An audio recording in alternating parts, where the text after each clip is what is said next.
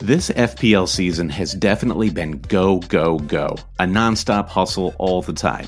Matches, deadlines, unexpected blank and double game weeks, on top of everything the real world has had in store. Sometimes you need a moment to turn off and hit reset. That's when you reach for Coors Light. It's made to chill. For me personally, supporting Fulham during this last year has been a true roller coaster ride. Honestly, when that Adama Traore goal flew past Areola in the 92nd minute of game week 31, the only thing that saved my mental state, the only thing that calmed my nerves, was cracking open a Coors Light. There's only one beer out there that's literally made to chill, and that's Coors Light. The mountains on the bottles and cans even turn blue when your beer is cold. That way, you always know when it's time to chill. When you need to hit reset, just open a Coors Light. It's mountain cold refreshment made to chill. And listen, everyone, summer is pretty much here. It's about to get hot in New York. An ice-cold Coors Light is such a perfect way for me to beat that summertime heat. Coors Light is the one I choose when I need to unwind. So when you want to hit reset, reach for the beer that's made to chill. Get Coors Light and the new look delivered straight to your door with Drizzly or Instacart. Coors Brewing Company, Golden, Colorado. And as always, celebrate.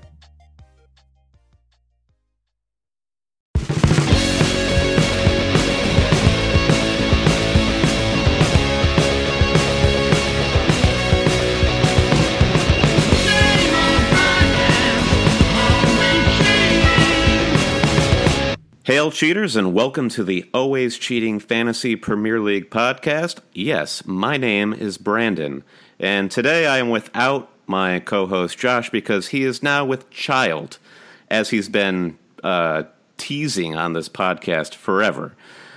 But fortunately, I am graced with the presence of my good friend Steven Schaller, who is joining me all the way from the great Midwest town of Milwaukee, Wisconsin. Steven, how are you doing today? Great. First-time co-host, long-time listener. Steven, should we talk about the first time we met? Sure, why not? I remember it like it was a Phil Collins song. So the two of us were at this soccer nerd convention in Brooklyn, hosted by Men in Blazers, which I feel like people, at least in the UK, probably have heard of Men in Blazers. So anyway, they had a setup in which you could play FIFA at an Xbox station, and I was playing FIFA, and then I turn around after playing the game, and I see you. And your mustache, and you're talking with Josh, and you're wearing this corduroy blazer, and I was like, everything went into slow motion, and I said, "Yeah, who's that guy?" Do you remember? Are you remembering it the same way I do, Steven? Well, it was a tweed blazer, but other than that, I think it's pretty accurate. All right, so Steven, tell us a little bit about yourself. You live in Milwaukee. We met in Brooklyn, but you are a big fantasy Premier League guy, but not in the way that listeners to Always Cheating really know. So we just moved to Milwaukee at the beginning of June. We were living in Brooklyn. That's how you and I became such close friends through our weekend watching every week, pretty much. Regularly. Yeah, we only just text now, back and forth. But we shared a mutual hatred of a particular bartender at a football bar in our neighborhood that we will not name on this podcast. Terrible service. So I have a fantasy platform for Fantasy Premier League. It's a draft style, so slightly different than the official game. So unique teams where you go through and have you select players at the beginning of the year with all your league mates, and once a guy's taken, he's taken, and that sort of thing. So that is... It's like a monogamous fantasy game, isn't that right? No infidelity allowed. Although I do have like 5 teams, so there's lots of infidelity going on. So that's called Roto Premier League. And I've done the official game a few times, and you guys reignited my love for it. So I'm back in it this year. So I feel like as we go through the podcast, you're gonna you basically I send you questions about your draft league as you send me every weekend questions about wait, what now? How does the FPL work? So I think we'll probably pepper the podcast with a few Steven what now questions, as you might call them. I mean, we're each other's consigliere. So, Stephen, I was looking at your FPL team earlier today, and I really like your team name, Other People's Mane. You're a Liverpool fan, a huge Liverpool fan. Yeah, yeah, they are the team that affects my emotions every week. Actually, I mean, if there are some hardcore Liverpool fans out there, they might have heard your voice on the Anfield Rap podcast. You were on there earlier this season talking up the Roto Premier League. Yeah, those guys have been really good partners with us. They're doing a weekly podcast, basically based on our kind of category style scoring, which is a little bit different than the other draft sites that are out there. So yeah, they've been a great partner, and so I got a few minutes to talk with them, and they're a whole lot of fun. I haven't actually listened to their podcast this year, though. I listened to it, Stephen. You sounded great. Don't be so hard on yourself. All right, so at first I noticed your team name is Other People's Mane, and next I noticed that you hail from the country of American Samoa. I had no idea. Do you actually carry an American Samoa passport? I do not. It just seemed like it would be a good way to inflate my standings. That's actually a really good point. So I see, Stephen, let's see. We'll get to our game week scores a little bit later in the pod. Crack the top 52 this week. Yeah, so your overall rank is 851,609, but in American Samoa, you're 52. That's just that's incredible. I believe Tim Cahill is from American Samoa, and they are famously, American Samoa famously lost to Australia 31-0 in a World Cup qualifying match. Oh, yeah. If anybody's looking for an amazing soccer documentary or football documentary, look up Next Goal Wins, which is all about this American coach who goes to this small island to train this ragtag Bad News Bears team. And this is a real team. The same team you're saying, Stephen, that lost 31 goals to nothing. And it's called Next Goal Wins, and it's about them actually trying to win their first international match. And I gotta say, I got a little dusty in the room when I was watching it. There's also a book called 31-0 that I bought and never read. Yeah, it's on my like all great football books, right?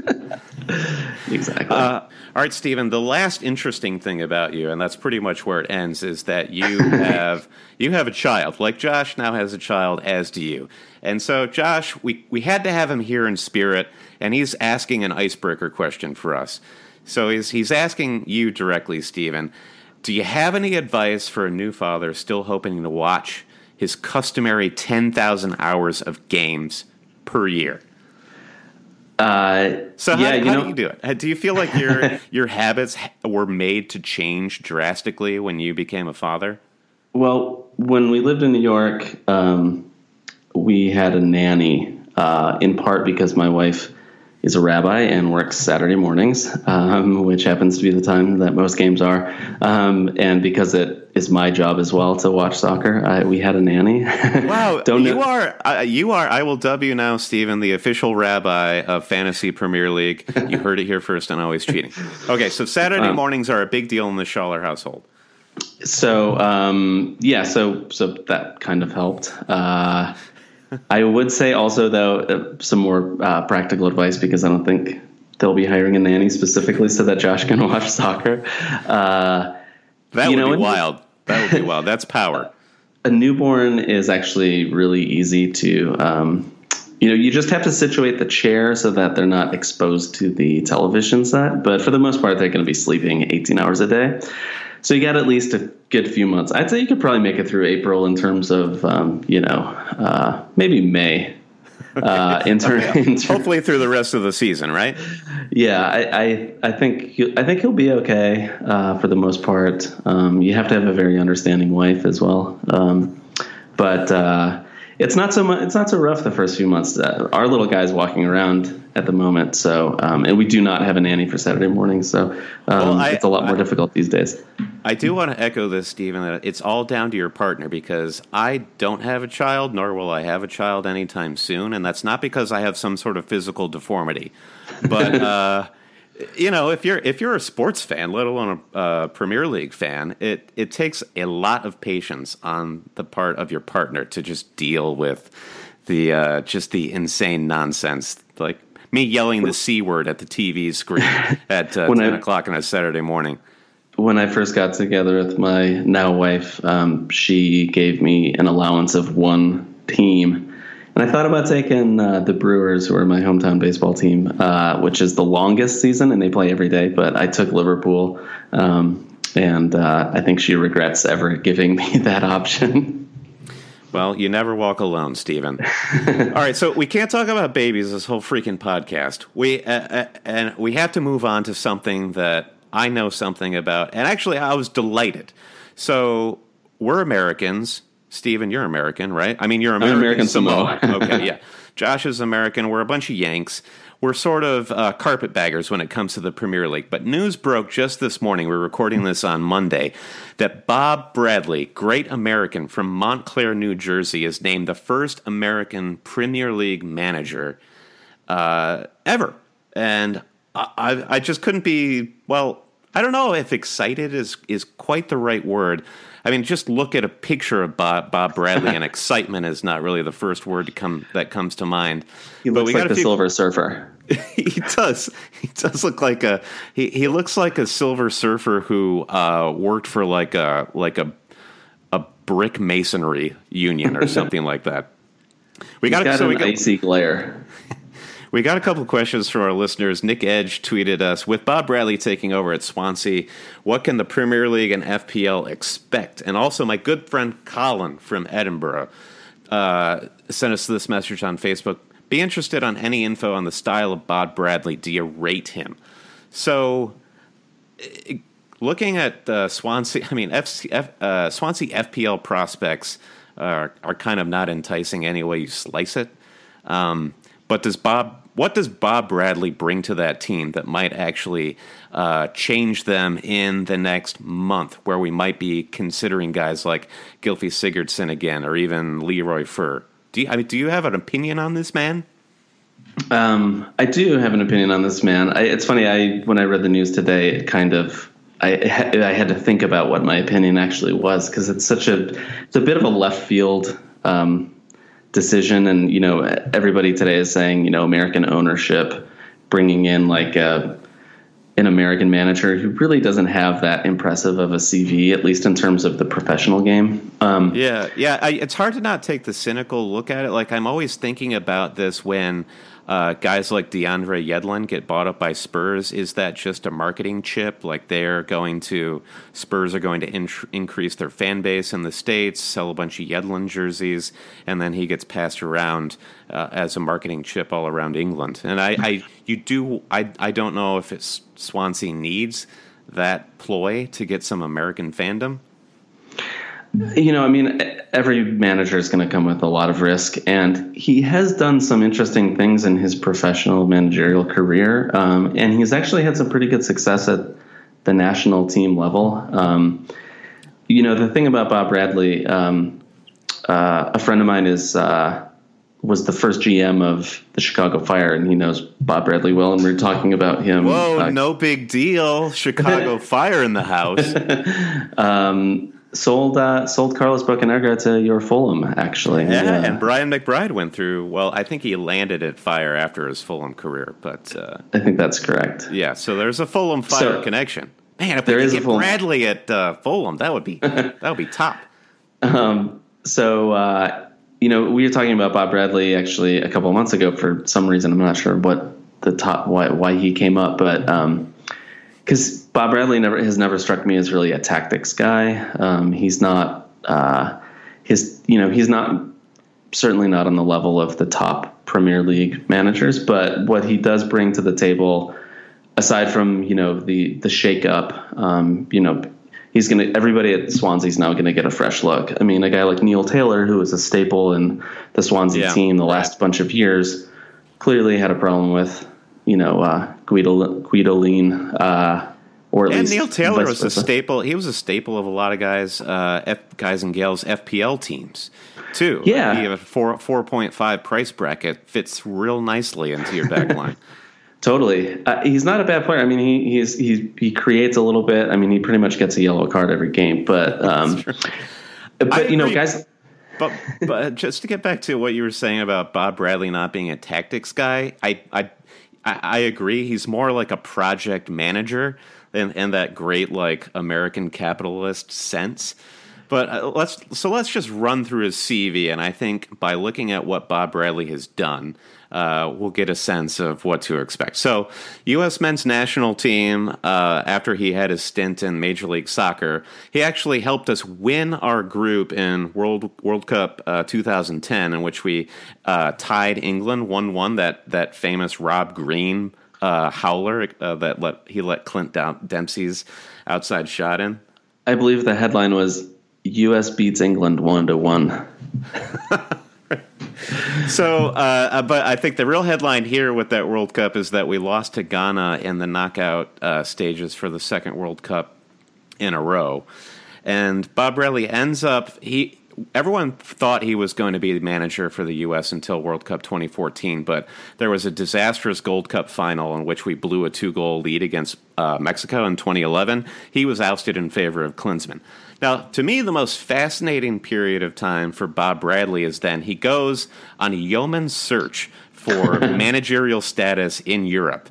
And what is the gateway to that? Obviously, it's managing the Egyptian national team. He got lost in the desert, for sure. So he's managing Egypt when there was that insane Port Said stadium riot where people got locked in, and it was just like 39 people died? Total. I don't have total recall of the body count, Stephen. I believe 39 people died. A total freaking atrocity. But he ends up almost getting this Egyptian team qualified for World Cup 2014. But guess who Bob Bradley loses to in the third round of qualifying? Asamoah Gyan. No, it's Ghana, Stephen. I have it written down here, right here in the running. Well, he was the striker for Ghana. He scored the winner against us. The point I'm starting to drive at here is if Swansea ever plays Ghana, then I would be concerned about Bob Bradley. Or say like Bob Bradley has to play West Ham when what's his name is Andre Ayew. When Andre Ayew is healthy again. But yeah, I mean, he should actually probably sign Michael Essien. Yes, yeah, he needs to fight fire with fire. Exactly. So anyway, then he's managing these twerpy little teams in Europe, Stabæk in Norway, and then Le Havre. He almost actually got Le Havre promoted to Ligue 1 last season, but that was a crazy game. Weren't they down? They needed to win. I can't remember what it is. I probably should have researched this beforehand, but they needed to win by like 6 goals. Yeah, they scored. I think they ended up scoring 5 goals. There was still a little match fixie. So this kind of gets back to what I got sidetracked a little bit about Neil Taylor. I got very excited about his FPL prospects. Let's forget Bob. Let's get back to Neil. Dear old Neil. No, but Bob Bradley isn't a tactics guy. He's a guy that will really get his players to play for him. He's a very unifying force in the locker room. And I think that it's kind of an interesting situation at Swansea for him. I think it's kind of ideal in a lot of ways because they, by all accounts, are facing a relegation battle this year. They didn't do a whole lot in the summer transfer window in terms of shoring up where they needed to. They got rid of some key players for not a ton of money, and they're going to be up against it all year long. And I think that Bob Bradley kind of has a nice narrative to play on, it's us against the world kind of thing, and that fits right into like his managerial strengths. So it'll be interesting to see what he does. I mean, there are some talented players there. I don't think they'll necessarily become FPL relevant, but Jefferson Montero is a guy that that's a good point. Jefferson Montero coming back from the dead. I loved him last season. He drifted in and out of that starting 11. Yeah, he dealt with some injuries, and then they just hit poor form, and he kind of was just not scapegoated, but he's a bit of a luxury player. He's not a guy that you necessarily – he's not a – I don't know. I kind of see him maybe fitting into that Donovan on the wing role a little bit. He's got some goals in him. Super creative player, too, when he's a great athlete. I was looking at him today just out of curiosity. I mean, 4.5 million. Not sure that that's something that anybody's going to really want to buy at this point, but he is one of their more interesting kind of assets. How about this guy Boria? He got his first 90 against Liverpool this weekend. You must have watched that Liverpool game. Yeah. He looked like a bit of a stud out there. He's classed as a forward, priced at 6.9 and owned by nobody in FPL. It's crazy that he's a 6.9. He is. I'm sure he came in with a bit of a reputation. Yeah, well, I mean, he was a good goal scorer in Spain, and he is their record signing. He's been injured. Spanish connection with Llorente and Boria. It's going to be like some tiki taka stuff. He missed like an absolute. I mean, not a sitter, but it was a very clear cut chance. Whatever. He's a little rusty. He hasn't played all year. And nearly an uncredited assist that was throwing everyone who owned Firmino for a loop, who wanted that extra bonus point that Angel Rangel was trying to steal. Oh, Angel Rangel? Angel Rangel. Yeah. All right, God, we cannot talk about Swansea this whole podcast. But I just want to say, last thing about Bob Bradley, I heard this interview with him where the inevitable question for a manager comes up where it's like, so what do you like to do when you're not thinking about, talking about doing football? And he just says, well, occasionally I like to have dinner with my wife, which to me just speaks to this guy does nothing but eat, sleep, dream about football, and occasionally his wife is like, I'm going to divorce you if you don't get some ravioli with me on Saturday night. So he's a real football man. I'm curious to see how he does. It's going to be a lot of fun. I mean, and his teams actually are quite a bit of fun to watch, and at the very least, it's an interesting storyline, and we'll see what happens. All right, let's talk about game week 7, Steven. It's the week that was, and it's the only week we have because of the international break. Game week 8 is like two long weeks away. Absolutely nobody gives a crap about this international break. I feel like everyone is really upset about it, like more than usual, I think. I think that the first international break is the worst weekend of the year, just because you just got started. But then everyone is just it's just hot trash. It's the worst. Well, yeah, game week 8 cannot get here soon enough because I had one of my worst FPL weeks in history. I ended up with the game week average overall was 42 points. I ended up finishing with 31 points. It was just an unmitigated disaster from an Ibra captaincy, which we can talk about Ibra a little bit later on in the pod. Then Lallana goes out with a mysterious groin injury after about 15, 20 minutes. That was an epic disaster. Sam Vokes, you'll be shocked to hear, didn't get any points for me. Volkswagen. Yeah. We were texting. We were sending funny Sam Vokes texts to each other, and I came up with Volkswagen because of my Farfignugan hashtag. And then you claimed that the Vokes bandwagon was Volkslagen. Yeah, I mean, he actually looked all right, I thought, in his game. He obviously didn't do anything in terms of the final product. I mean, he actually missed a total sitter. He did. His problem in this game is he fatigued within a matter of about 35 minutes. Yeah, and he was just not mobile after about 35 minutes, and all he was good for at that point was hold-up play, and I was just praying that Burnley would win at least a corner kick so Vokes could maybe get ahead on it. And it came close to making contact on a couple of corner kicks. Anyway, Vokes, he continues to be an art project, and the only guy who ends up scoring points for me, again, is... Well, actually, that's not true. Kyle Walker comes in off the bench for me for a clean sheet, and I did a like-for-like swap... Ross Barkley for Theo Walcott. That was my transfer for the week. And I have to admit, I'm really disappointed with...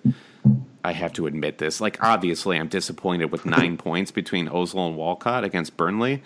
But we can talk about Burnley a little bit more. We're going to talk about defense in particular on our first key section of the pod.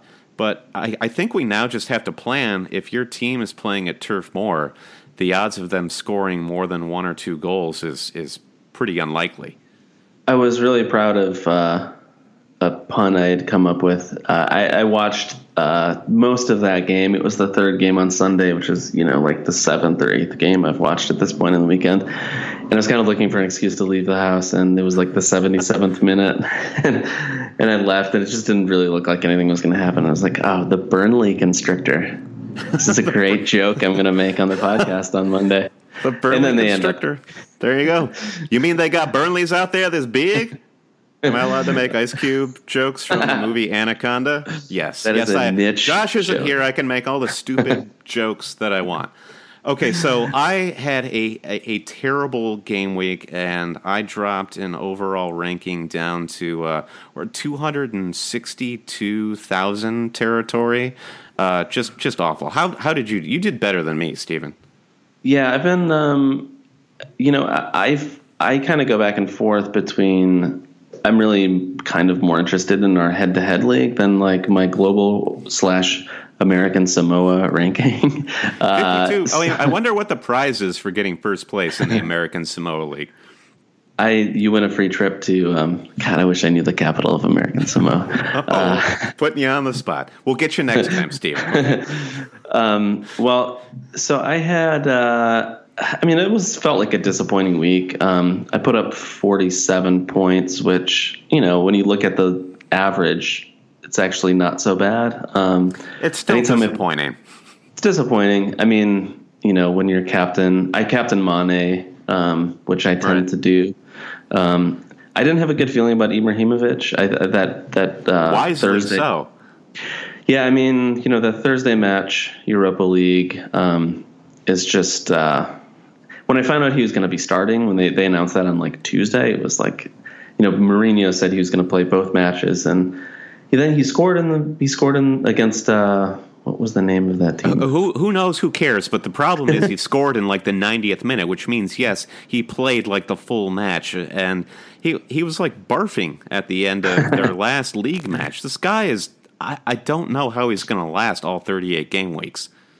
Yeah, going into the season, I did the rankings for our site, and I had him as the 17th player overall, and I got a lot of flack for that. I had him behind Benteke, and it was a situation where, he could score 27 goals this year. He could score 6.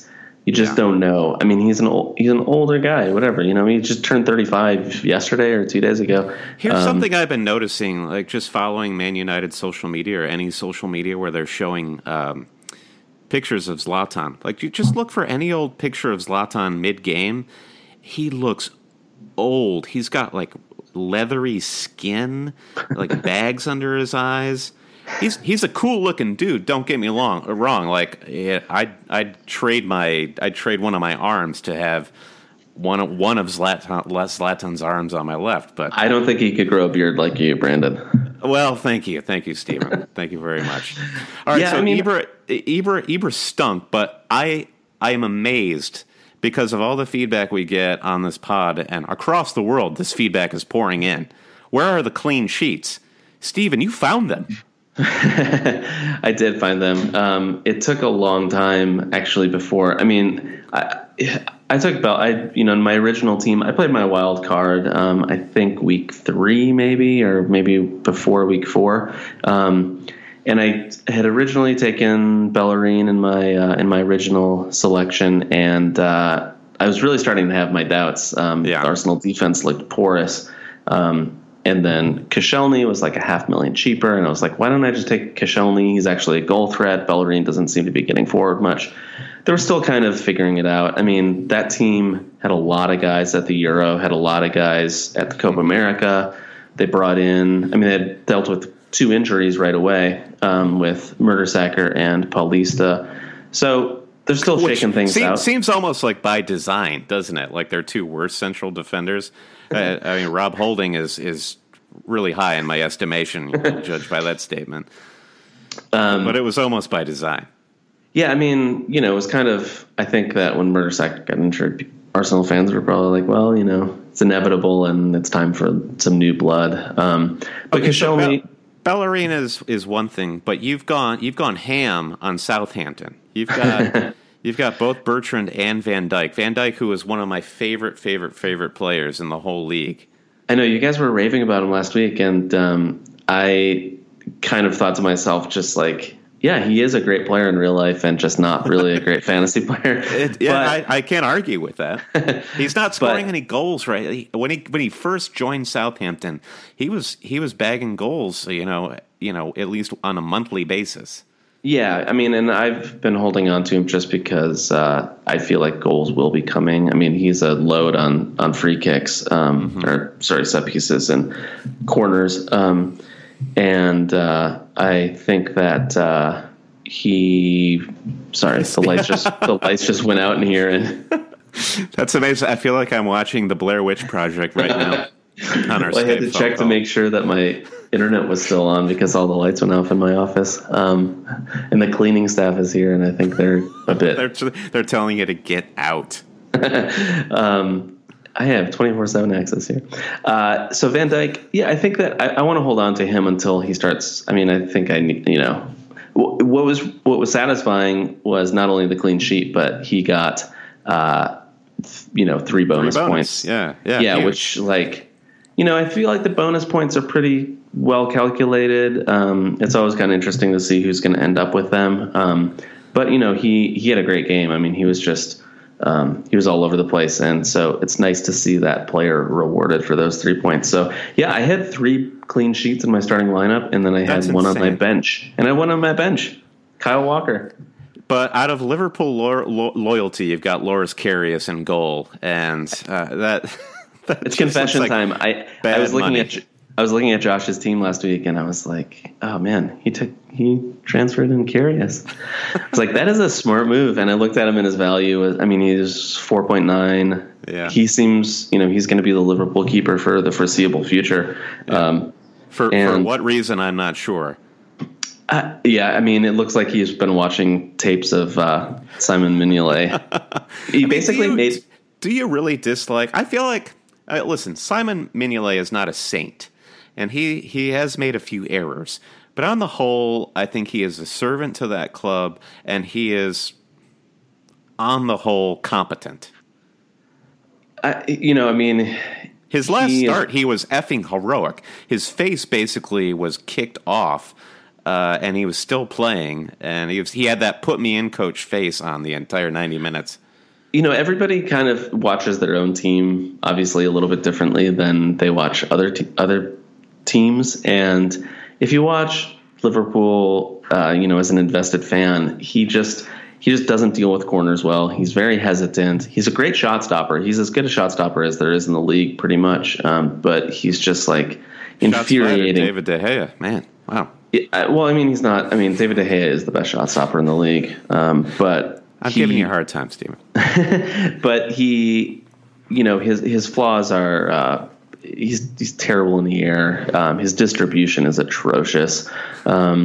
He's just kind of a stopgap guy. It has always seemed. And but right. Karius looked bad this weekend. Don't get me wrong, but he's a guy that Klopp is going to stick with. He is the keeper until he gets injured, or if he's absolutely terrible, he's going to get yanked. But I have to admit I have a little bit of bias against Loris Karius because, given the fact that I haven't seen him put in a worldie of a performance yet at Liverpool, God, he's only had 2 games to do so, but I immediately have that feeling of, oh, here's a guy who gets everything he wants in life just because he has the best hair.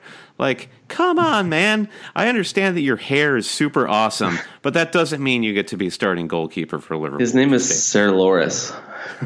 That's perfect. All right. Yeah, I my keeper situation was, I spent too much money on David De Gea. I thought they were going to get clean sheets. I thought at the very least he was going to be making saves. He's not even making saves. He is for the record getting save points. He got a 3-pointer. He banged a 3-pointer against Stoke City.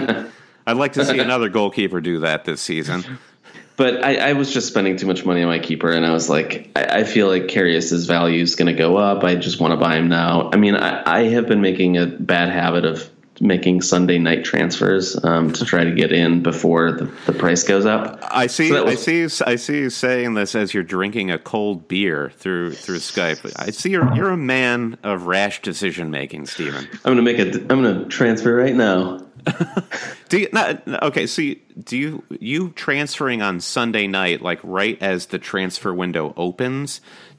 How do you classify that? Do you classify that? Well, as maybe it's Monday night.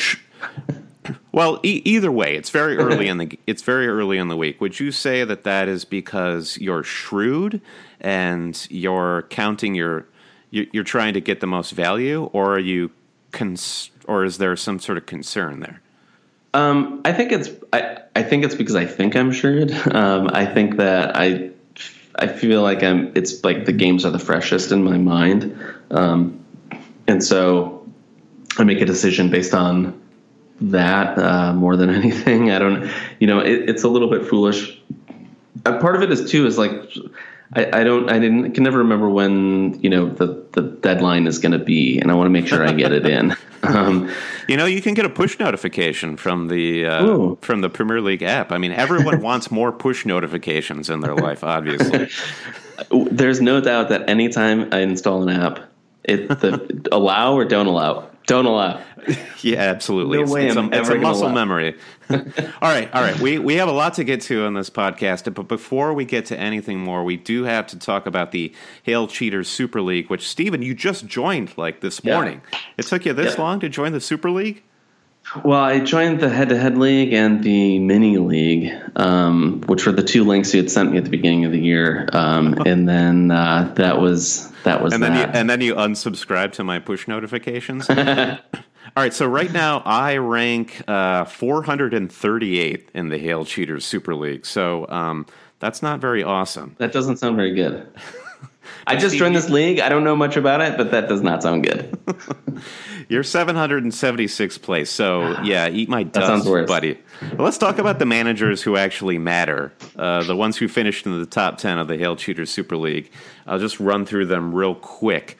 So this week we have a new number one, and it's David Fellheim, the Cuddly Koalas, who had a game week score of 64. And impressive maneuvering on David's part. He actually captained Diego Costa. So in the week in which everyone was trying to pick between Sergio Aguero and the absolute disaster tire fire that is Zlatan Ibrahimovic, David had the foresight to captain Costa. He is rewarded at number one in the Hail Cheaters Super League.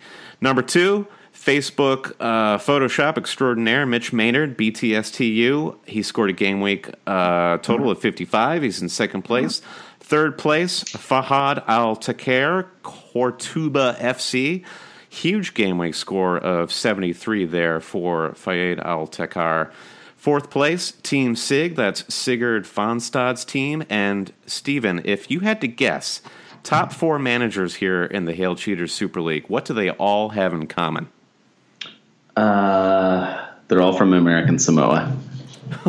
These are all your direct competition. Surely. No wonder I'm 52 out of 58. Yeah, American Samoa is like the most competitive FPL nation on the planet. Per capita, yes. Per capita. What ties these top four teams together is they all started Lauren Koscielny with his big 15-pointer this week. So let that be a lesson to you. I think a lot of us are going to be looking at Arsenal defenders going into the international break. Fifth place, Sushant Garg, Yippee Kabaye, Mother Effer. Man, I wish I had the real fortitude to actually say the F word, but Stephen, now that we have on this podcast? Multiple fathers on this podcast, I have to obey the rules of the explicit content. Sixth place, Spleeb Splorb, Gloria Prieto, 46 points. Seventh place, Flying Without Mings, Oliver Monks. Eighth place, Lads on Torre. Not a porno film, Stephen. That's actually just a colloquialism.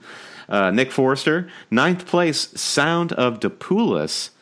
Oh, I finally got that Sound one. Yeah. I saw that one this week. The Sound of Depulis. I love the names that have the most obscure player, like Tyrone Mings. Flying without wings. Yeah, right? Mad respect for that. The best team name I saw recently, which delighted me, probably nobody else will find it funny, is ABCDEFC. Yeah, Steven laughed. I see him laugh. Yeah, I see you laughing, Steven. All right, just to round out the Hail Shooter Super League top 10, ninth place, Sound of the Police. I already gave you your shout-out, Ryan Dale. And then we have another tie. I feel like we had a tie for 10th place last week. It's Never Fergie Me, Adam Lamb's team, who had a pretty bum game week here at 33 points. I feel your pain, Adam. Dropping down to 10th place, and tied there in 10th, Roger Grief, Pay It Forward, with 47 points. Now, Pay It Forward, is that an obscure Kevin Spacey movie for you? I feel like a lot of people know about Pay It Forward. I think that one's a little bit more. Honestly, when I heard Sound of the Police, we're so honestly, not street that we're like the Sound of the Police. You want to hear? Well, I mean, it's I know you live in Milwaukee and everything, Steven. I didn't think immediately of the KRS-One song. I actually thought of That's the Sound of Pulis. What, like the Simon and Garfunkel? No, like the Sound of Music. The Sound of Music. Oh, yeah. Okay. The hills are alive with the sound of Pulis. That's how unstreet I am. God, I lost my edge since I moved from Brooklyn. No, you've still got it. You've still got your sense of irony, if nothing else. For what it's worth, Milwaukee's a much more dangerous city than Brooklyn. Yeah, we can save that for our Police Ham Radio podcast, Stephen. All right, so those are the managers that had a good week. Save my fine friend who got 33 points. Here are our meltdowns of the week. God, I feel like there were a ton of meltdowns happening at Game Week 7. Here, let's take turns reading these out, Stephen. You want to start with the first one? So our first meltdown of the week comes from Kevin Mann, at Kevin Mann on Twitter. Early meltdown this week when benched Van Aanholt scores, robs West Brom of a clean sheet. That was pretty frustrating because I faced him in one of my head-to-head leagues, and the same thing happened to me. It killed everyone. I mean, everyone invested in a lot of meltdowns. Resulted in there were a lot of late clean sheet wipeouts this game week, I feel like. And I had Macaulay starting for me too, and it was such a wretched goal. It was the Keystone Cops type of goal that Stoke City also scored. Which, by the way, what was David De Gea doing? Trying to, I know, that was it took an awkward bounce for him, I guess, but. Yeah, total killer. Magic of Moment Pod, at Moment of Magic Pod, writes us on Twitter. Hey, guy, he says, free GIF for your meltdown of the week. And he actually sent in a GIF of Eric Bailly. Do you remember, did you watch this happen, Stephen? I watched the game, but I actually, I'm not sure. I don't remember that happened. I feel like it was maybe around like the 75th, 80th minute. And this ball rolls to Bailly, and he, in the same motion, whiffs on the shot. He doesn't even take the shot. Like the ball, he is not expecting the ball to come to him. Goes beyond him, and as the ball goes past him, he just clutches his head in agony and falls backward, sort of like, how did that just happen? Instant reaction. All right, so that's Guy's contribution to the meltdown of the week. I'll have to look for that GIF. Send it to me, Guy. All right, we got Shane Deere. It says, update. -20 rage transfers did not work out so well. Frown face. My previous team would have scored more points. Anyhow, surprisingly, my team looks good going forward. Well, a little bit of optimism in there. I like it. Shane, you really make lemons out of -20 point. -20. Now, I don't know. Did you listen to the entire episode last week, Stephen? Do you remember when Shane wrote in and said, I'm contemplating a 20-point hit? I don't know if I made it through the entire episode. Okay, but I did look. I'm totally putting you on the spot here. I did look at somebody who made a crazy amount of transfers, and oh no, I do remember that from last week's episode. Sorry. Of course you do. It was captivating listening. So yeah, I couldn't believe that Shane Deere was actually being serious, but Shane wrote us and said, "Nope, deadly serious. Took a -20 hit," and it just made me. It didn't make me happy, Shane, to get this tweet or this Facebook message from you saying that it didn't work out, but it just maybe it was your sense of. Well, his team looks good going forward, though.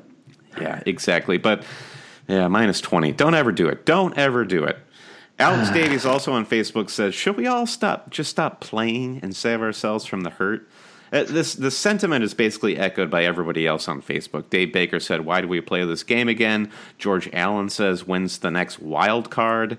So, yeah, people just had some shameful Game 7 weeks. Terrible. It was a pretty bad game week overall. I mean, there's a bit of a lag on the site when you check to see what scores are. And at one point, I saw you were at 7 points. That was not a lag, Stephen. That was just me after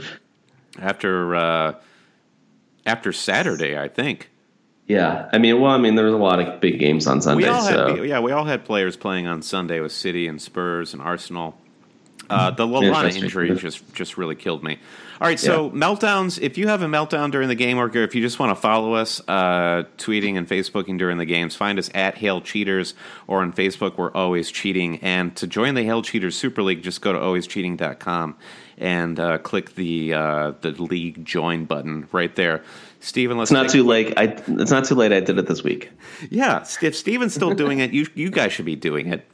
Everyone in American Samoa that's listening right now. All right, let's take a quick break. We'll come back and we're going to tackle clean sheet updates. We're going to talk about everyone's favorite new team, Tottenham Hotspur, and also just general transfer strategies heading into the international break. Same old podcast, always cheating. And we're back. Steven, we took a longer break than usual just then. People will have just heard about 5 seconds, not even 5 seconds of music, but what they don't understand is that it's been like 5 hours since we last spoke. Actually, not that long. We both used the bathroom, and then we had some recording concerns that we had to address. A little behind the curtain there. I got to talk. I got some quality time with her cat and her wife. Well, not. I mean, whoa. All right, Steven. Enough funny business. Let's talk FPL strategy here. I feel like we're giving FPL strategy the short shrift this episode. Topic number 1: our most asked question ever of all time. Nick Goodall on Twitter asks, "Will the clean sheets return?" AMHA9 United on Twitter also says, is it time to not focus on clean sheets and get cheap defenders, many good midfielders and attackers in form? So the question we are trying to answer here, Stephen, is why are we spending any money, if any money at all, on defenders when there are no clean sheets to be had? Perhaps the first question we have to answer is it a true fact that there are no clean sheets to be had? You yourself are eminently qualified to speak to this. Yeah, I don't know what you guys are talking about. Me over here on my ivory tower of 4 clean sheets this weekend. I think that the cream is starting to rise at the crop a little bit. Cream is starting to rise to the top. To the top. Crop rhymes with top, so I see where you. The cream and the crop rise to the top. I never eat a pig as big as a cop. Suck as hell. There we go. Yes. No. We're doing. It's the sound of the police. Okay. Yes. Good. Now we're back. That's the sound of music. I'm glad we took that break, Stephen. Now we're really vibing here. I mean, I think that Arsenal is looking a lot better. I think that Mustafi is starting to kind of settle in. Koscielny is finally, focused on the Premier League and not their, also ran status at the Euro this summer. Southampton playing a little bit better together as well. I mean, Bertrand, it took him a couple match weeks to get settled back in, but he had to get that energy force from his neck tattoo really pulsating before he could bomb down those wings. I mean, he looked, and not this last week, but the week before that, I mean, he was probably man of the match. I don't know. Yeah, I agree. He was on my bench. I mean, I like Southampton a lot going forward. I also like Chelsea going forward. John Terry will be back soon enough. Now, that's not a source of cheap clean sheets per se, and especially when you're talking about kind of the uncertainty. Is David Luiz going to be starting? Is Marcus Alonso going to be starting? Is Ivanovic going to be starting? I mean, there's a lot of question marks there. Now they're talking about Kurt Zouma coming back into the fold. Yeah, Kurt Zouma, totally. So I think if you can get a Chelsea defender that maybe actually the clean sheet source that's kind of more secure there would be Courtois. Again, he's not going to be terribly cheap. But I do like Chelsea going forward. I think that it's kind of been misleading, the number of goals they've conceded. You want to believe that because, Antonio Conte is a classic Italian manager, definitely believes in a strong defense and comes from that pedigree at Juventus. With time, you assume he'll get it right. I still have some questions about the personnel there and the Chelsea back line. And John Terry coming back from injury doesn't make me believe anymore that they'll get clean sheets. The dude is old as all get out. He's ancient. Yeah, I mean, he's old. He's almost as old as Shea Given. I mean, I think that I would almost prefer, if I were a Chelsea fan, I'd almost prefer Ivanovic and Luis, and pending the health of Kurt Zuma. But regardless, I think that there will be. I mean, Tottenham is the place to go if you need clean sheets. Without Kyle Walker. I will testify to Kyle Walker all the live long day. So if you look at the cleans from this weekend, game week 7, it was Chelsea, Leicester City, which Leicester was a little unexpected. That, like you were saying, Stephen, Leicester and Southampton, a 0-0 draw that was not predicted. I can't imagine what the odds on that were.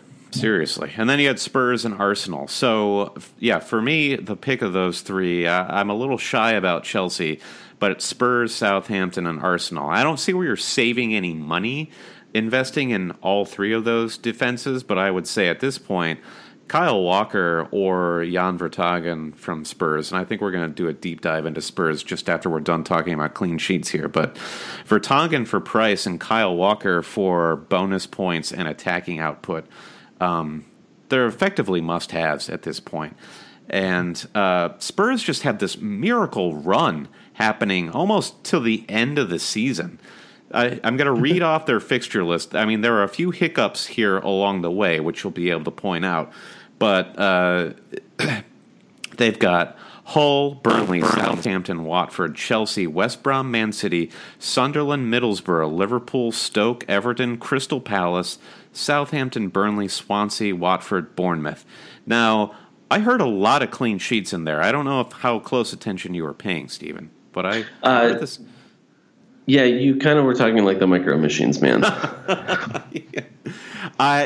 Spurs. I heard a Man City in there, and I like all of a sudden I just started focusing on Man City. Did I say Man City really fast? Southampton, their fixtures are a little mixed, but I would say on the whole good. They're home to Burnley. So that could be yet another double clean sheet for you, Stephen. Next game week 8. Then they've got City away. That's a problem. Then Chelsea, another sort of banana skin. Hull, Liverpool, Everton, Crystal Palace, Middlesbrough, Stoke, Bournemouth, Tottenham. So there's like that period about 5 game weeks from now where they've got Palace, Middlesbrough, Stoke, Bournemouth, where so maybe you could hold off on investing in Southampton for a while and say, okay, so if you're going to pick 2 cheapy clean sheet teams. I think Burnley at home is a pretty good bet anytime. I mean, I feel like they've played a little bit of a tricky, just off the top of my head, they played a couple tough teams already. They played Arsenal and Liverpool already. I don't know what they're... They nearly kept clean sheets against both of those teams. Like they kept a clean sheet against Liverpool, and then it took a handball by Laurent Koscielny, an offside handball, by the way. It was a volleyball-like move by Laurent Koscielny. He tried to spike it over the goal line. It was a natural, it wasn't his fault that the ball hit his hand. Yeah. So if you're looking at Burnley defenders, Keane, who got the goal last game week or the one before, he's already downpriced at 4.9 million. Now 4.9 I would judge is a little expensive for a newly promoted defender. But Keane is your top-rated defender, and then Marnie is second on that list, Dean Marnie, and he's priced at 4.5, 0.9% ownership. I totally agree. Burnley is the pick of the bunch if you're looking to go budget defense. I think that West Brom also is a team that's on the up a little bit in terms of defense. I think that Macaulay at 4.8 is a pretty good buy. Now, it's interesting you bring this up, Stephen, because we have a Facebook message from Uppercut Panda who says, will West Brom ever keep a clean sheet for longer than 80 minutes? So you're telling people to buy West Brom, but like me, I'm a Macaulay owner, and I do agree he's good value. But we're all going insane losing these clean sheets at the death, West Brom. The last few game weeks. Yeah, it's a bit of a tease because on our site we don't give a clean sheet. It doesn't show credit until after the game is over. So whereas like the official site, once 60 minutes hits, it tells you got a clean sheet, and then it's often a bait and switch. And my superstition, Stephen, is I never load. Well, I claim to never, but I do all the time. I claim if you preload the clean sheet at the 60-minute mark, you're guaranteed to lose it. Don't do it. Just don't do it. Yeah. Ben Mee at 4.5 million seems like a pretty good buy as well. Yeah. And you got a couple other guys like Antonio Barragan on Middlesbrough, also 4.5 million. I think that Middlesbrough, they had the best of the promoted teams last year. They had the best defensive record. Now they have Valdez in goal. Yeah. I think that they could be. If you're talking about bargain bin, defenders, 4.5 million. And we talked about George Friend last week as well, and I still agree. The guy is often involved on the flanks and putting in service. So yeah, looking at bargain defenders, you're gonna want to look less at central guys and more at wing players who are more likely to get attacking points for you. It's interesting. I'm looking at the list of under 5 million defenders, and the name that actually sticks out to me, Dejan Lovren. He's scored a goal this year already. He is historically, aside from his time in Liverpool, has been a pretty good attacking at set pieces. And at 4.9 million, I'm pretty bullish on Liverpool's defense going forward. Got a pretty easy run of fixtures coming up. Man United is obviously the tricky one right after the international break. So after United in game week 8, Liverpool has West Brom, Crystal Palace, Watford, Southampton, Sunderland, Bournemouth, West Ham. My God, you might be right about that. So that is why you and Josh are investing in Sir Loris. Yeah, it's mostly just that I feel like, especially with the keeper, your points are going to fluctuate. It's just not worth, the 1.6 million difference between Karius and De Gea. I'm not going to pay that. I'd rather invest that in a midfielder. You'd rather invest it in one of the worst defenses in the league, worst high-profile defenses. Liverpool's defense is pretty crummy. You have to admit, Stephen. Well, I feel like they give up soft goals. Like against Hull, for example, it was just one shot on target, one goal. Against I don't know how many shots on target they faced against Swansea, but again, it was essentially, it's set piece defense. Right. If you're not getting a clean sheet, in fantasy, you might as well give up 2 goals. One goal doesn't really help you. And you'd rather have your keeper actually facing shots because they can actually make saves. Yeah. But I feel like those clean sheets are going to start coming around, especially as the opposition. You talk about playing away to Arsenal, away to Tottenham, home to Leicester, away to Burnley. There's some pretty good attacking teams in there. So I think it's a little bit early maybe to judge Liverpool's defense. All right. Fair enough. All right. So just to recap, Spurs, I feel like Kyle Walker is the must-have there. Toby Alderweireld hasn't done enough to justify his 6.5 price tag right now. So I feel like it's Kyle Walker or Jan Vertonghen. Danny Rose has got the attacking potency, but he is a little mercurial and also a yellow card magnet. So Walker and Vertonghen there. Southampton, I think you've got it exactly right in your squad, Stephen, with Bertrand and Van Dijk. No shots at at Font because he's going to score a few headed goals. Cedric remains a little bit of a weird player. Well, and he also got injured. He came off injured last. Maybe it's Matt Target time. Oh, I love Matt Target. And then Arsenal's a little trickier because I think you get what you pay for when you go for an Arsenal defender. Mustafi is like, quote, reasonably priced at 6.0 in that defense, and Monreal is one of the cheaper options as well. But the higher priced Koscielny, he's already risen in value from 6.0, and Bellerin at 6.5. Those guys are just going to get more attacking points. So if you want to have the highest scoring Arsenal defender, I think you have to pay for it this season. Yeah, I had really gone back and forth between Bellerin and Koscielny, and I thought that Bellerin was going to be. So far, he's not been better. He's going to pay off for you. He'll pay off. All right, so we're pretty bullish on expensive defenders still, I feel like. If you go back to our clean sheet chart that we've been charting the percentage of clean sheets per season, we're still really low for this season through game week 7. 21% clean sheets out of 140 possible clean sheets. There are only 30. And compared to seasons past, as we've done the last couple of weeks, that's 21% compared to the last 2 seasons. We were at 29% clean sheets up to game week 7, and even the season before that, higher, 33%. So it is kind of an anomaly so far, but stick to your guns. All right, let's move on to topic number 2. Beware we talk about defenders this entire podcast, Stephen. Bore everyone to tears. Let's talk about something exciting. Tottenham Hotspur.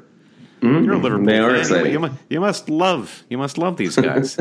They're playing your swashbuckling, buccaneering brand of football that Brendan Rodgers had you synonymous with for so long.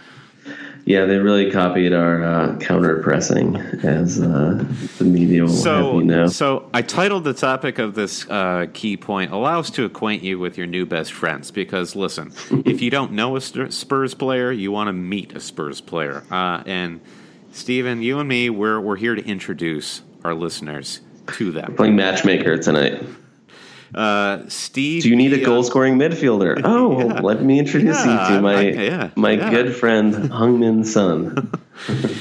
Steve B on Twitter says, worth getting. Speaking of Son, Stephen. Oh. Steve B says, worth getting Son when Kane back, and when Kane is back, will his return affect Son? Now, if you go back and look at Son's numbers, like, he started posting goals in spectacular 90-minute sessions before Kane went out injured. So I don't see how Kane... I would be more concerned if I were a Lamela owner about how Kane's return impacts Lamela. Son is locked in right now. He is the engine of that team at the moment.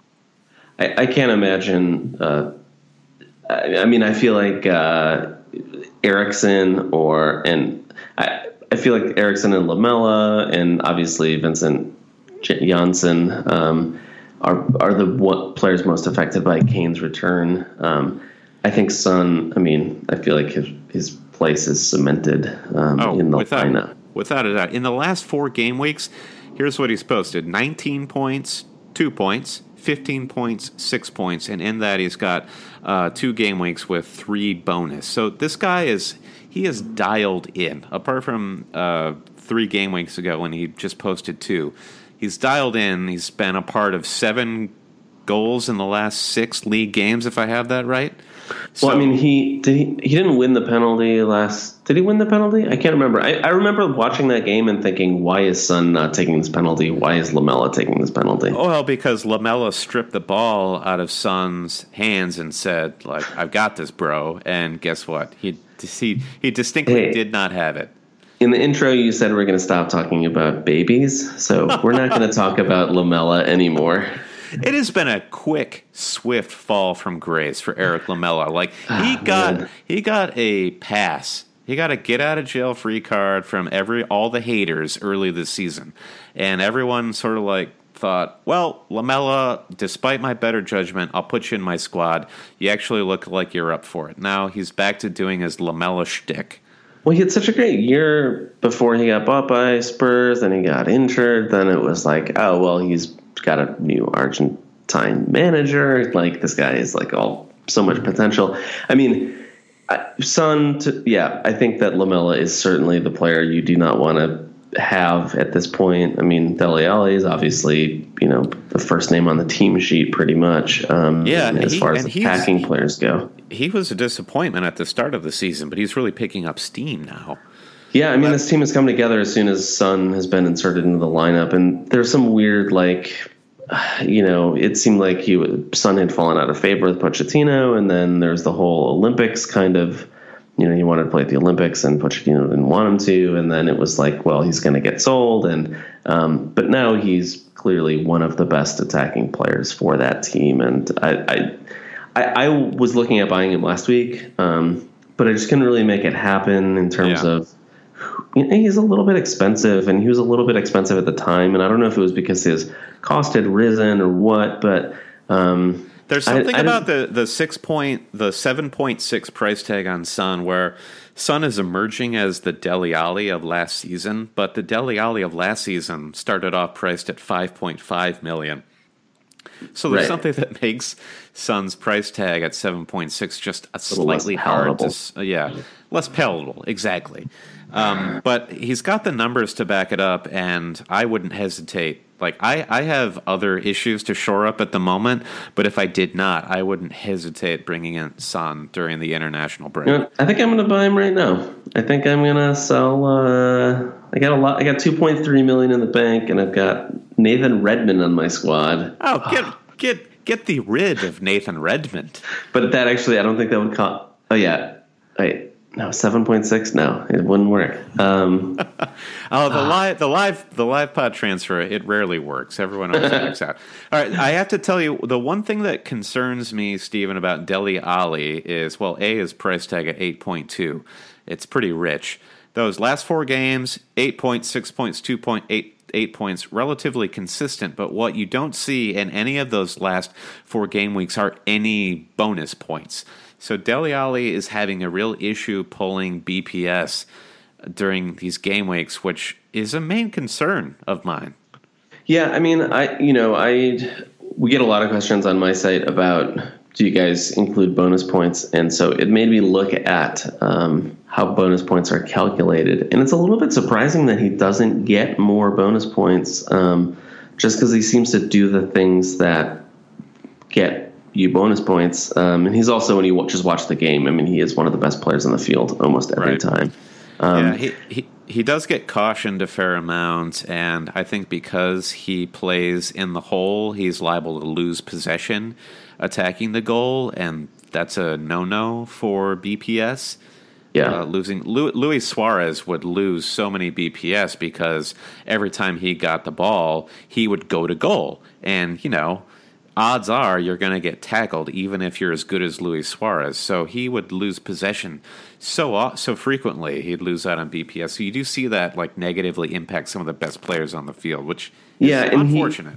He's also playing a lot closer to goal, especially with the addition of Victor Wembanyama. So he's not winning the ball maybe as much as he would be otherwise. But yeah, those two, I mean, I would love to get in on either of those two Spurs players, especially because they're going to get you a bonus point or a clean sheet, because they play in the midfield, even though Son is clearly exactly a scorer. Yeah. Sorry, Jansen, but you are not our gateway to Spurs attacking output. Now, Stephen, you brought up the Olympics and the kerfuffle there with Son and the Olympics. And we all know what was behind that. It's Son trying to get relieved of his military duty in South Korea. And we got a tweet from Michael Spalding at Dr. Spake, and he says, "Can Hail Cheaters nominate a Prem player to substitute for Ho-Min Son's South Korean military duty?" And Michael here suggests maybe Jerry D needs some time in boot camp. I think this is a fantastic question. So I think both you and I, Stephen, need to nominate one player that we think should take a little hiatus and go serve Son's military duty for him in South Korea. They don't have to be Korean, do they? No, they can be whoever you want. Okay, because I was going to say I had my answer immediately. Okay. And don't leave me hanging. Well, it's actually Ki Sun Young on Swansea. Who, interestingly enough, he got out of his duty, didn't he? Man, you are really well versed in the Korean military. Don't try me. Do not try me, Stephen. Well, I love that. Kind of this new trend of players with the first name, last initial. Like Alberto Moreno has Alberto M. Trying to think of what other player this week had first name, last initial. But Key had Kisy. Yeah. He's a big Ken Kesey fan, actually. Well, it's like, the KISS method, keep it simple, stupid. He's actually keep it simple, you. I like him. He doesn't like to use vulgarities like stupid. He's a very clean cut young man. So I'm going to nominate Ki Sun Young because he doesn't want to. You are a complete bastard. You are a total bastard. This young man, Ki Sun Young, has done his country a service by medaling in whatever competition it was that they medaled in, and he's been relieved of his duty. And now you're saying to Ki Sun Young, "Sorry, man, you're not informed, so you're going to boot camp." Keep it simple, you. I have a nominee. My nominee is not somebody who's actually actively playing in the Premier League right now, but I get these stupid push notifications, callback, from this app on my phone, always linking Emmanuel Adebayor to Fulham. And I think this is down to Adebayor's agent. Like, if we get some push notifications out there, we can get some sort of critical mass to make a signing happen. Nobody wants to sign this joker. So I think Adebayor needs to get off of my phone, and he needs to get to South Korea and have somebody, put him through the ringer. Yeah, I mean, the risk with him is he'll go celebrate the military victory, in front of the opposing fans. He's just standing on the North Korean border, just taunting them. Doing the did you see the Roberto Firmino? Yeah, say hello to my little friend, and then Mane immediately jumps right in. He said, "No, dude, like, don't do that. That's bad." No. He like jumped right in. He was like, he even did like the cocaine snort. No. Okay, so I want to talk. So this is not FPL related, but I want to talk to you about Roberto Firmino goal celebrations, because one of my favorite things in sports right now is Firmino. He does this less frequently, but you're familiar with the celebration where he gestures like he's going to take his shirt off, and then he puts it back down and wags his finger like, "No, that's a no. Don't do that. You'll get a card." That to me is like the greatest goal celebration of all time. Yeah, I mean, he's having a little fun with the. He's having fun. He's having fun. He's a kid out there. It's like it's the exact opposite of the Eric Cantona, famous Eric Cantona goal celebration, where he just puffs his chest out like, "Yeah, I just did that." Okay, so that's Spurs. Your new best friends hang out with Son and Allie. Okay, yeah, that's it. Our buddy cop movie, Son and Allie. They're just hanging out, scoring goals, and having a fun time together. So they're Spurs. We'll surely be talking about them all season. Let's move on to our final topic, Stephen. It is transfer strategies. I didn't come up with a quirky, fun little title for this segment. It's just called basically what it is: transfer strategies heading into the international break. It's how to mix the fun. That was pretty clever, I thought. Thank you. You always see the good in me, Stephen, which I do appreciate. So we're trying to mix the fun of transfer strategies with the not so fun of international break. So we got a couple interesting questions from our listeners. And again, if you want to tweet at us, it's at HailCheaters, or on Facebook, it's facebook.com/alwayscheating. First question comes from Jeff Petter. Are we all making too many transfers while everything is just moving too fast? Is patience key for now? So Jeff is calling for calm which, I see just logic here. And Steven, I know you're more into the draft world, so week-to-week transfers are less your forte. But I think that there is logic on both sides. So yeah, things seem to be moving fast right now because form players are changing more rapidly than they have in seasons past. But that means you also have to move a little faster. So I would argue that no, don't be patient. You have to ride the wave. And the managers that will do, and for there's probably maybe a half a listener out there that's been listening to my new favorite podcast, Election Profit Makers, hosted by David Reese. He talks a lot about wave riding. So I'm not. This is sort of a wink to David Reese. Goes out to you. This goes out to you, buddy. But yeah, I feel like it's less that you have to calm things down and not move too fast, Jeff. I feel like you've got to just embrace it and ride the wave and just be smart about it. So it's noticing trends earlier than other people. Like if you got on the Sun bandwagon, you're feeling really groovy right now. I think a lot of people tried this with Lallana and got burned in this game week, but that was a fluke because of a groin injury. So maybe that's where riding the wave doesn't work out for you. But the other scenario is you just sit back and don't ride the wave, and you'll get left behind, I fear, in many situations. You're going to end up with a team that has Zlatan on it, a team that has Nathan Redmond. Nathan Redmond, exactly. Alvaro Negredo. People are still bringing in Alvaro Negredo. It's insane. Yeah. Well, as the great Ferris Bueller once said, life moves pretty fast. If you don't stop and look around once in a while, you could miss it. But again, to that end, I think there are 2 occasions this season where I've held for 2 free transfers the following week, which has served to benefit me. But if that's the case, you've got to have a plan. You can't just hold for 2 free transfers and not have a plan, because then I feel like you're going to miss out on points the week that you don't transfer, and you'll be left behind. So, yeah, I mean, I have found that I've held, I guess following the wild card, I definitely held because I feel like if I'm going to make one move, I want to make 2 moves right. Because you're not going to, you want to make, you're going to make money and then spend that money. Exactly. That's the conundrum I'm having right now with my forward line, with the high and the low. Zlatan is the high and Vokes is the low. To find the middle ground to turn Vokes and Zlatan into Benteke and Lukaku, that's 2 transfers. So I have to hold for 2 frees to make that work.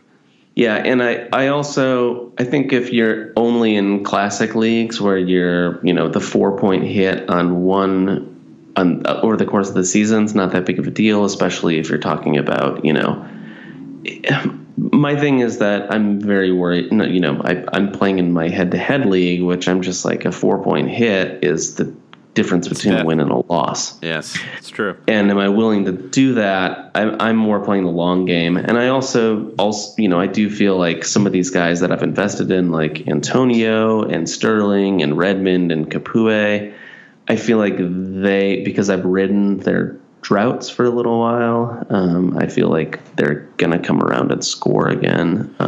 Okay, so let's talk about Capoue real quick.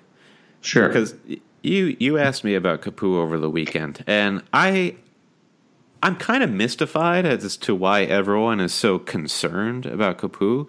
Capoue is the perfect bench player. Like, if he's out of form, like, great, throw him on your bench. You probably already made $0.5 million on this guy. Right. Hang on to him until you play your second wild card in the winter or the spring, and okay, so if everyone starts dumping Capoue like crazy, you might want to think about selling him first. But this guy is just cash in the bank for you at this point.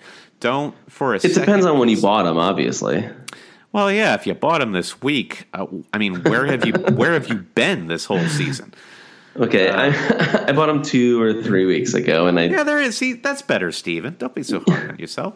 But so I think if you've got Capu, chill. It's fine.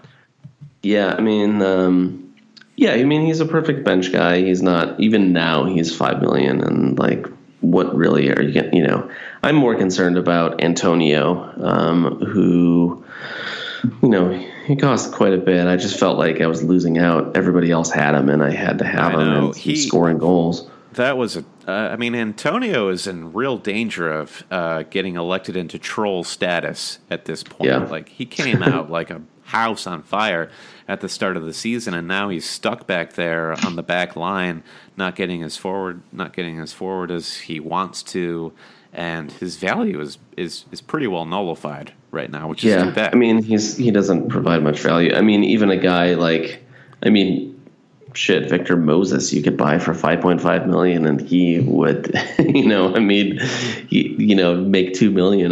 He's the difference of $2.1 million. At least Victor Moses might start getting some clean sheets. He started last game. I mean, I don't.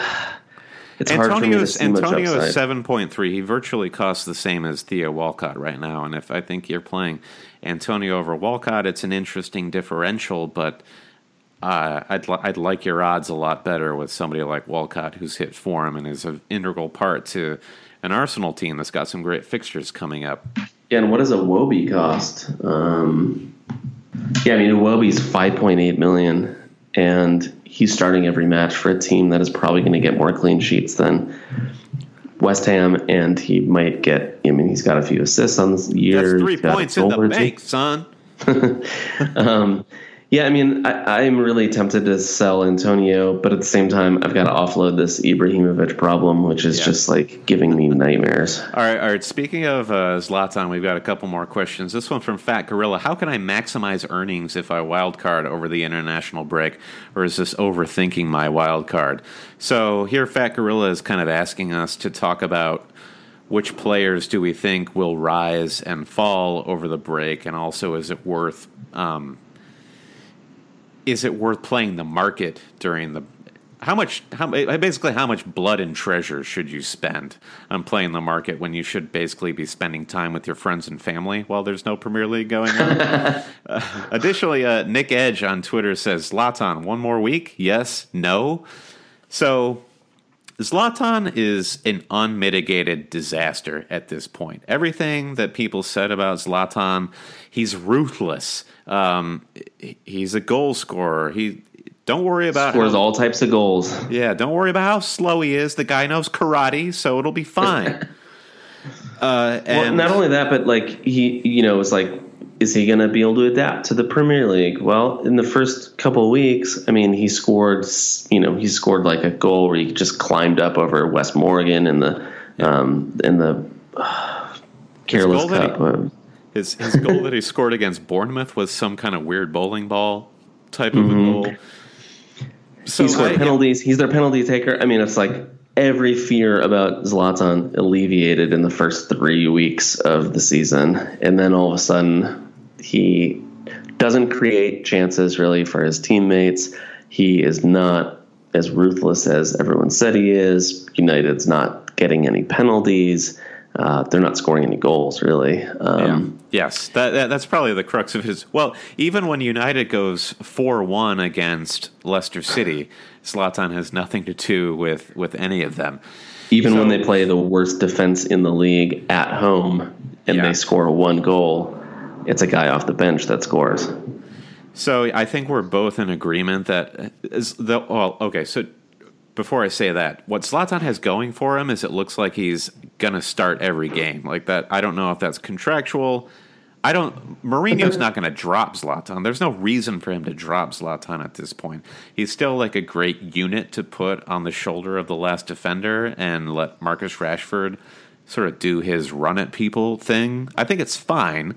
Zlatan will play, and he will get goals here or there. The concern is there is zero value for dollar with Zlatan. Now, to go back to Fat Gorilla's tweet about maximizing his earnings, if I were to predict the first guy to fall in value over the international break, it's going to be Zlatan. Like, people are fed up with this guy. Yeah, I mean, I think that especially relative to his cost. So if you're trying to make, I mean, honestly, I think the guy that's going to drop the most might be Ighalo. He's seven. Last I checked, he was 7.3 million. Troy Deeney is 7 million. Yes. Who in their right mind would ever have Ighalo over Troy Deeney? Well, that's true. I'm not sure that there are enough people that own. Let's see, there is 5.5 ownership on Ighalo. He's already dropped from 7.5 to 7.3. I mean, your logic is completely sound, Stephen, that Deeney is without a doubt the striker to own on Watford, and if he's already 0.3 cheaper than Ighalo, yeah, Ighalo's toast. But in terms of mass ownership, Ibrahimovic. I mean, he's going to be. I very nearly transferred him out last night to pick up Rashford because, Rashford is like what? I need to look this up. But he's 6.9. Yeah. It seems insane. Like, if you're talking about a player who's going to assist or score a goal in the next game week, if Ibrahimovic or Rashford, I think Rashford's more likely, probably. Rashford could stand to be the only player on the United team that would go up in value. I can see a lot of United players going down in value. Zlatan, Luke Shaw, 2 blanks in a row for a United team that is not keeping any clean sheets. If you have Luke Shaw, expect him to be at 5.4 by the end of the international break, and we all bought him at 5.5, so you're going to lose money. So Zlatan, Luke Shaw, you've got to dump them. Players that were looking to rise, Rashford would be one of them, but it's all it's all Arsenal and Tottenham, right? Kyle Walker will probably be at 6.0 by the time this break is over. Vertonghen being the cheapest Tottenham defender available at this point is probably going to jump in value. All those Arsenal defenders. I mean, Koscielny is going to go up. For sure. And then I was just looking at the Fantasy Football's Fix app, and there were a couple other guys that looked dead certainties to at least go up 0.1 during the break. Diego Costa, he's going to break 10.0. I think he started the game at 9.5, so he's already going to be above 10.0 after the break. Then Troy Deeney, as you mentioned, Stephen, and the magician himself, Philippe Coutinho. The great Troy Deeney. All right, so how do you feel? This is another reason to have a Liverpool fan on the podcast. So Coutinho is very vexing as an FPL asset because it seems like one week he's going to score 15 points and the next week he's off with a yellow card. How do you gauge his? How do you predict his success? You just draw straws, really. Okay, there's no real logic to it. No, I mean, there's a chance that he's not even going to play in some games, and against Burnley, he took probably 50 shots from outside the box, and none of them troubled the keeper. Against Arsenal, he scored 2 goals. Right. He's an amazing player. I would never invest in him just because he's extremely frustrating to watch. I love him when he's on. I can't stand to watch him when he's off. He's like a tiny Paul Pogba. He just loves ripping ridiculous shots from outside the box. But the beauty of Philippe Coutinho is occasionally his are on target, if not going into the upper 90. Yeah, I can't imagine owning Paul Pogba in this format. All right, so let's give our listeners a few puzzle pieces to fill in their transfer strategy to hopefully maximize value before we sign off for this week's episode. So let's talk about strikers and midfielders real quick, Stephen.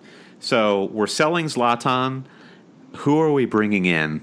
We've got to bring in a cheaper striker, and then we have another puzzle piece. It's a midfielder. So I've got a list of premier strikers that we can replace Zlatan with. Costa, even though he's 1 yellow card away from a suspension, this guy, his price is skyrocketing. He's still on form, and you're predicting that Chelsea team has continued to do pretty well. Yeah, I'm pretty high on him. I mean, my only concern with him, at the beginning of the season was whether or not he was going to start, and then also he's got hamstrings that are incredibly, fragile. He looks like he's about 34. So both of those concerns are alleviated through the 7 games. He started every game and played virtually every minute. Yeah, I mean, in this in the official game format where you can just sell him as soon as he gets injured, you're fine. I think I would buy. I mean, he is the guy that I would bring into over Zlatan. You get $1.5 million in your bank, and he's going to actually score goals. So the biggest comp though is Romelu Lukaku. You're saying bring in Costa over Lukaku? I mean, he's been more consistent, certainly. Even though Chelsea have not been, I feel like Everton have been a little more consistent attacking-wise than Chelsea have. However, Costa, despite having Eden Hazard on that team, is the most consistent attacking player. Well, Costa has created a couple goals for his teammates, and he also, he scored more goals than. Well, I don't know if he scored more goals than Lukaku. So Everton's been a better team overall, but Chelsea, it doesn't seem to affect Costa. Yeah, I think they both have mixed fixtures coming up. Everton, it's City coming in at game week 8, and that's City away. That's not. Well, I don't know. City doesn't have a defense to speak of. I play form over fixtures every day of the week.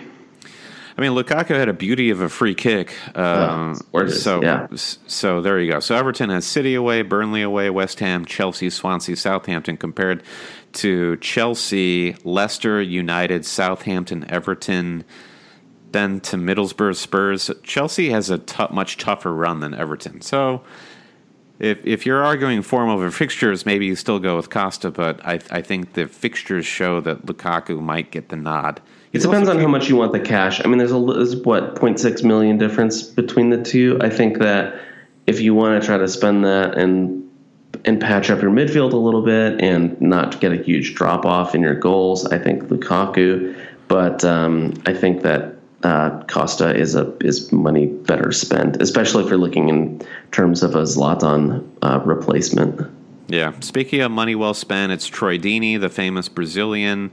Watford have an amazing run in the next 3 game weeks. Middlesbrough, Swansea, Hull City until they face Liverpool. So Deeney, great buy if you have the cash over the international break. Charlie Austin. So you bought into the Southampton way, Stephen. So much. Well, I saw an amazing presentation at BlazerCon last year where they really sold me on the Southampton way. So Austin becomes even more appealing that his form coincides with a dip in his price. So people have picked him up, then dropped him. He's now down to $6.3 million, but now he's on form. So all you Negredo owners who have been sleeping for the last 5 game weeks, it's time to turn Negredo into Charlie Austin. No questions asked. Only the great Troy Deeney can turn a... that's true. That's like the decision between Costa and Lukaku, so is the decision between Deeney and Austin. And I have a couple of these, because I was feeling a little bit Bell and Sebastian earlier today, I have this You're feeling sinister. If you're feeling sinister, Defoe and Rondon in with a shout if you want to have a punt, a bit of a differential. All right, so let's talk about mids real quick before we get out of. God, we have to get out of here, Steven. We have to get out of here. All right, Steven's looking at me like he's being held prisoner. I just really got to pee, is all. All right, so which mids? If you're getting rid of Zlatan, who are you bringing in? Alexis is obviously the mid you want, and his price is going to go up over the next 2 weeks. But if you can't afford Alexis, or maybe you can, and you want to try something else, who else do you go for? The guy I'm actually, I was putting together my spreadsheet last night in terms of what sales I wanted to make. And wait, you have a spreadsheet? Yeah, I've got it's a Google sheet, not an Excel. So I don't know if you're not a lot to do there in Milwaukee, is there? Not when your profession revolves around fantasy Premier League. The guy that I actually am really high on, I wanted to sell Antonio and Redmond and bring in Chadley and Payet. I know we had lots of jokes going around about the skills of Passer Badley, but Nasser Chadli is he's a goal scorer. He's going to take all of West Brom's penalties. I'm pretty high on that guy. I think he's a pretty good buy at like 6.4 million. And Dimitri Payet also, I know West Ham has been a major disappointment, and Payet is still pretty pricey at 9.4. And I feel like his price has not reflected, he hasn't fluctuated much in price. And I think that it's just because the absentee owners that are creating the ghost teams. Yeah, exactly. I think that they're preventing his price from going down. His goal this week was unreal. It was, I think Nick Cummings at the Transfer Hub website described it as every goal on FIFA that he's ever scored. Basically just run across the entire defense and cut across goal, and there you have it. And I love agree. It was a great FIFA goal. I love that Winston Reid got an assist on that. Yeah, I love Winston Reid. Winston Reid came huge for me during one of the big double game weeks last season. All he did was like kick the ball to Dimitri Payet, who took it at midfield. That's all it takes, Steven. That's all it takes. Rack up the BPS. Let's go, Winston. So I think that he scored 10 goals last year. He's only on 1 this year. He had a couple game weeks in a row where he had a couple amazing assists. He's an exciting player. He's fun to watch. He's got the fun factor, which is always great to have on your fantasy team. You and Josh both are still high on Payet. I remain skeptical. That West Ham team is in massive disarray, and at 9.4, even though he's a scorer of great goals, I'm not ready to take the plunge on Payet when you've got guys like Firmino or Mane or Son in the mix. I'd say save your money. That's that's fair it. Enough. That's the fun. Listen, I will never thumb my nose at the fun factor, and also Payet could become a really great differential if and when he hits a consistent vein of form, and at that point we'll all be clamoring by the time he's 9.8. So fair enough. It's a bit of a betting market with Payet right now. Yeah. So if you're feeling sinister with, the obvious ones are Alexis Walcott. Take your pick of Liverpool mids, Payet and Son. But if you're feeling sinister category, this is my favorite board game categories. It's James Milner. Me too. Great taker of penalty goals, James Milner, and one of the squarer heads that you'll ever see in the game. Passer Badley, and also Dusan Tadic. Let's not, we basically picked on every position on Southampton. Sorry, Fraser Forster, we didn't get a chance to mention you just yet. But Dusan Tadic could be one that could come good for you with Southampton's fixture. He's as streaky a player as you're going to find, and he seems to have found his way a little bit. The one concern that I think people should be thinking about a little bit is Boufal, their transfer from where did he come from? He came from France. I know that. Okay. He's a kind of a Mahrez type player. He is going to be healthy after the international break. So, and he was they spent a lot of money on him, and he created, a ton of chances last year. You're telling me that Tadic is going to go back to his 50 minutes a game? I think he might. I think he might. He's incredibly frustrating. It's too bad. In Poch We Trust on Twitter says, Ozil looking disinterested, KDB gone, Sanchez overpriced. This is a man after your own heart, Stephen. He says, should I get Chadley? I think the resounding answer is yes. No hesitation. Though I'm an Ozil owner, and as we say time and time again, Ozil suffers from bad body language, and I think his body language does betray the player beneath. Like he had a not good game against Burnley, but Burnley is not a team that a guy like Ozil is going to flourish against, and I'm not losing my faith in Ozil at all at this point. Awesome. I'll keep gaining points on you in our league then. Okay, fair enough. I'll have to watch my back. I mean, you're quite a distance behind me at this point, Steve. But if you look at our form recently, Okay.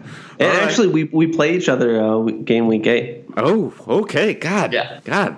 It's starting to get a little hot in here. All right. So last, I feel like we've talked about other Watford assets, but Jeremiah Johnson asks finally, so are you bringing in Holebas? Two Capoue blanks, no need to sell yet, which I agree. And the question, though, is Holebas. Holebas, a lot of people brought him in 2 game weeks ago, and he frustratingly, I think, ended up with 0 points. But now he's coming off an assist. How do you like that Watford D? I mean, we talked about them a little bit in that defense section. I mean, it's not a lock. It's not a serious lock, but Holebas has enough attacking threat. Why not? Yeah, I mean, he gets forward quite a bit. They seem to be playing a little bit better. I mean, honestly, that's one where I would take fixtures over form. They're kind of, I don't really know what to make of Watford. They seem to be a little bit herky-jerky. Yeah, I mean, they haven't kept a clean sheet the entire season. He got an assist this game week. He scored a goal against West Ham in game week 4. And that's all you can say about this guy. Watford is going to be a team that gets cremated by Burnley one week and beats United the next. So at your own risk, do you invest? Yeah, I mean, he's cheap. I guess there's worse ways to fill out your roster. Yeah, exactly. Speaking of worse ways to fill out your roster, I think we finally finished this episode of the podcast. I'm going to call it. We're not even going to ask. We're not going to find out what we're going to be up to on the international break. Oh yeah, we got a nice question here from FPL Thunshot, our good friend Luke. He asks us, just apropos of not FPL, how will you both be spending your international break weekend? And then he says, also talk about Arsenal and Spurs. always talking about business, Luke is. So I think we answered the second part of that question, but so what do you have planned for the international break, Steve? What do you do when you're not watching the Premier League? Are the Brewers in the playoffs at the moment? No, they are definitely not. But I will probably watch some playoff baseball. Probably go to the farmer's market, just do some household stuff. Last kind of couple weeks at the farmer's market in the Midwest. So it's been a long time since I've actually been able to spend a weekend not watching, 16 hours of Premier League. But I definitely will not be watching any any World Cup qualifiers. Yeah, I have to go visit the first official Always Cheating baby.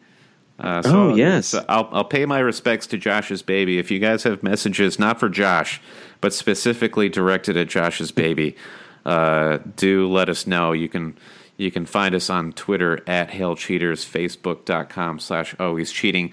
We're not going to really preview Game Week 8 this week because we'll be back next week.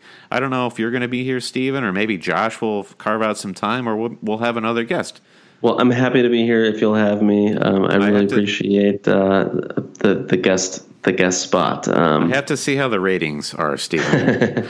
Before we sign off, though, tell us where we can find you one last time. Your draft site, rotopremierleague.com. People can go there and they can. How do they start their own league on Roto Premier League? So it's Roto Premier League, ROTO.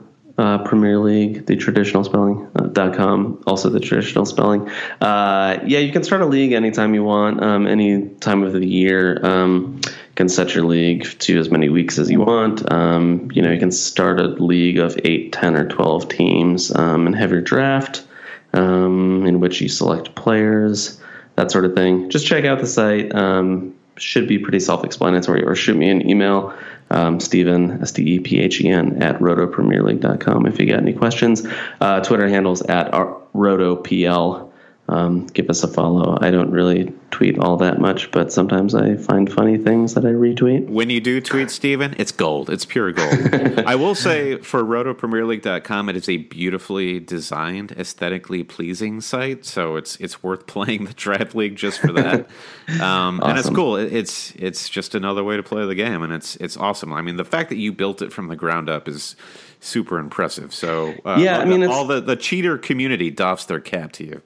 Awesome. Yeah, we'd love to hear feedback from everybody. Obviously, it's a slightly different type of game, but it's kind of more traditional American style fantasy. So, America, it all comes back to Bob Bradley at the end of the day. Bob Bradley endorses it. All right, so that'll do it for me and Steven. Remember to subscribe to Always Cheating. We're on iTunes, where you can also leave us a review. You don't have to write a review. Just click 5 stars because you love this podcast. It helps us out so much. You can also follow us on SoundCloud. We're on Stitcher Radio, Google Play, Acast, TuneIn.com. And again, don't forget to follow us at Hail Cheaters on Twitter, Facebook, facebook.com/alwayscheating. Email us at hailcheaters@gmail.com. And you can always join the Hail Cheaters Super League. We're at alwayscheating.com. Click the League tab, and you're good to go. So, let's sign off, Steven. I'll say to you, Hail Cheaters. Hashtag Mbakani forever. Now everyone sees how richly organic our sign-off is when me and Josh are doing it. Steven reading off in a monotone fashion. Mbakani is the He played this week. He played, and he looked great. He looked better than Sam Vokes, I can tell you that much. Mbakani forever. Praise Mbakani. Have mercy. And happy fatherhood to Joshua. All right, talk to you guys next week. Bye, bye, Steven. I almost called you Josh. Bye-bye, Brandon. Take care.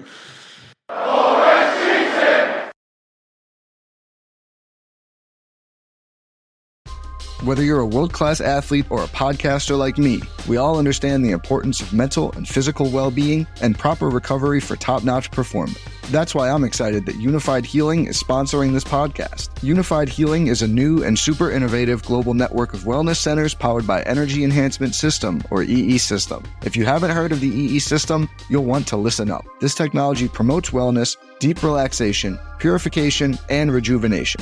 In hundreds of locations across the globe, access to a center is easy and affordable. Interested in experiencing the EE System technology for yourself? Go to unifiedhealing.com/bluewire to learn more and find a center near you.